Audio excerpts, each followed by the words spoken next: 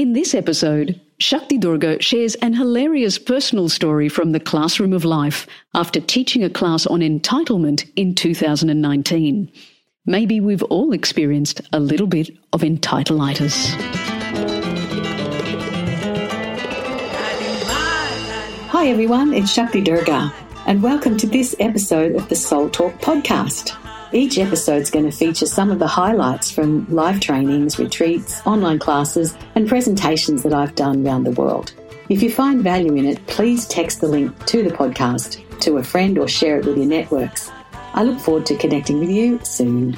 Namaste. Hi, how are you? So, I was teaching this class a couple of days ago on entitlement, or actually how to not be entitled.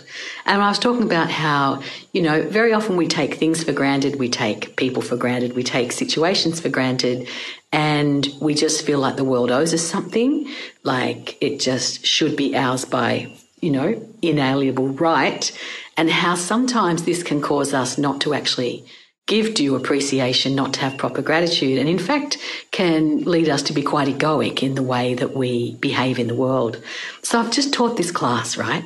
Not only once, I taught it twice. I taught it one night, then the following morning. So then, after the class, I had to get in my car and go to the grocery shop. In the village that I live, it's a little grocery shop. It's about 3 kilometres away. So I'm halfway down my road and I get behind a bulldozer.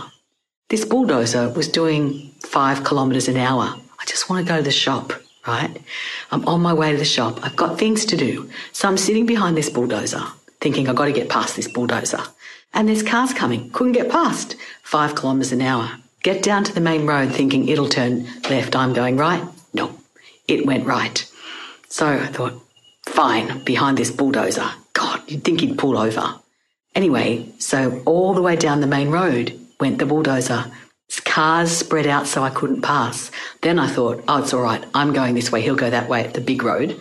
No, he went all the way to the shops. I'm fuming. I just want to get my groceries. I just want to go home. Then I get to the grocery shop, go into the grocery shop, and they've chosen that very moment to open every box for every piece of stock that could possibly have come into that shop within, I'd say, about a month. And so there's no space. You can't wheel your trolleys.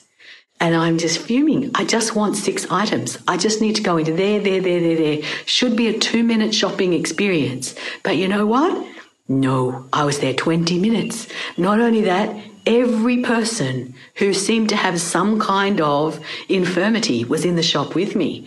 They were all hobbling around the place. I had to keep moving out of the way to let these people in, having to reverse down a whole aisle because it was so narrow and congested you couldn't get anywhere.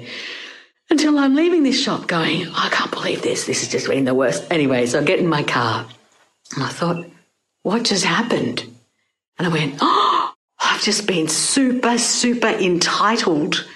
I thought, oh my God. So I just assume that I should be able to go out on the road and I should be able to drive at 60 kilometres an hour.